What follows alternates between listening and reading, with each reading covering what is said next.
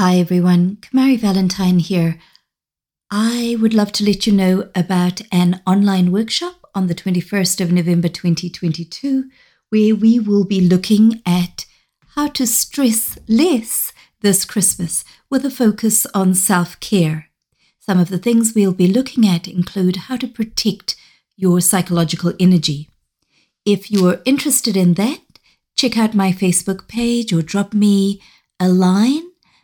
You can do this via Facebook, or if you want to shoot me an email at kamari@kamarivalentine.com. I'd really love to see you there.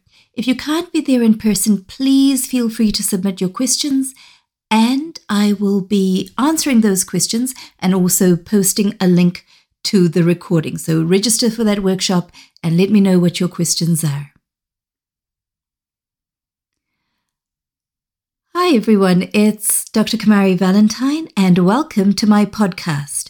This week, in the theme of reducing stress as we approach the Christmas season, let's talk about cutting the energetic cord with somebody. In life, there are a great variety of relationships that are important to us, including those with our family members, our co-workers, neighbors, friends, or romantic partners. But not all of these relationships, either those that are current or those in the past, are healthy for us. Some people may be draining our energy or helping us in any way, shape, or form. Some relationships may even have been toxic. So what we're going to be focusing on is how we would cut that cord, psychologically speaking. We might do this because we feel stuck with regard to this particular relationship, or because this relationship causes us some degree of pain. We might feel drained of energy and drawn back to that particular person in some way. The person may not even be aware of the energetic attachment we have to them. This attachment might mean that we are preoccupied with thoughts about them. So when we talk about cord cutting, we're talking about a way to release ourselves from that negative energy, or from energy that does not serve us. Cutting the cord means that we're stepping back from or unhooking from the energy, from our pull. And what I would say, though, that this is not about blocking, suppressing, or denying feelings.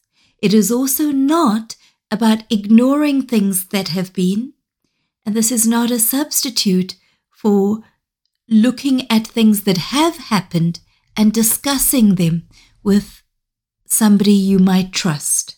Okay, this is simply part of a range of techniques that we might use as part of getting distance from somebody. When I hear this technique talked about, I often get the impression, or people have the impression, that this might be an exercise you do once. Perhaps it is, but for many people, it is an exercise you might have to come back to. Because there are two aspects to this. There is both the separating from somebody, in other words, putting up a barrier, cutting a cord, stepping back from, but there is also acknowledging the feelings that that relationship connects us to. When you want to cut the cord, the first thing I would like you to do is to really ground yourself and be clear within your own energy. In some practices, they ask for the person's permission, and I would say this is not something that you need to do. What is more important is that you are in as clear a position as possible for yourself. You are staying strong within your own energy, right? And you are giving yourself permission to cut this cord. Often these cords have all sorts of emotions associated with them, including feelings of guilt and feeling obliged, thoughts that you're not allowed to, thoughts that you need to ask permission, and so on. So doing this is about you giving yourself permission to change this relationship in your mind. I'm going to walk you through 2 variations of this exercise. In the first variation, what you might do is bring your energy, your awareness to yourself, noticing your feet on the ground, dropping your shoulders, and becoming aware of you as a separate being. Really aware of your own energy, your needs, and your right to be safe.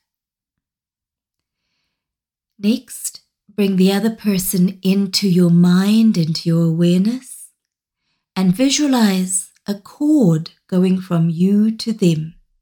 This cord can be any color that you would like. It could be any thickness. It could be any texture, like cables or thin wires or rope.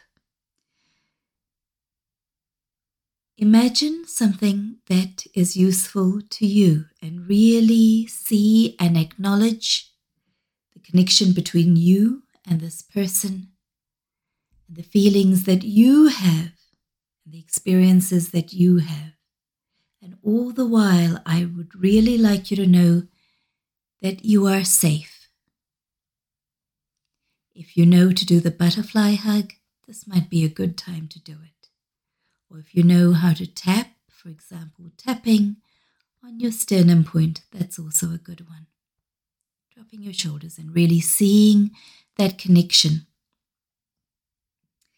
And then when you're ready, imagine cutting that cord in a way that is useful to you. You might imagine cutting it with scissors or an axe. You might imagine it tearing.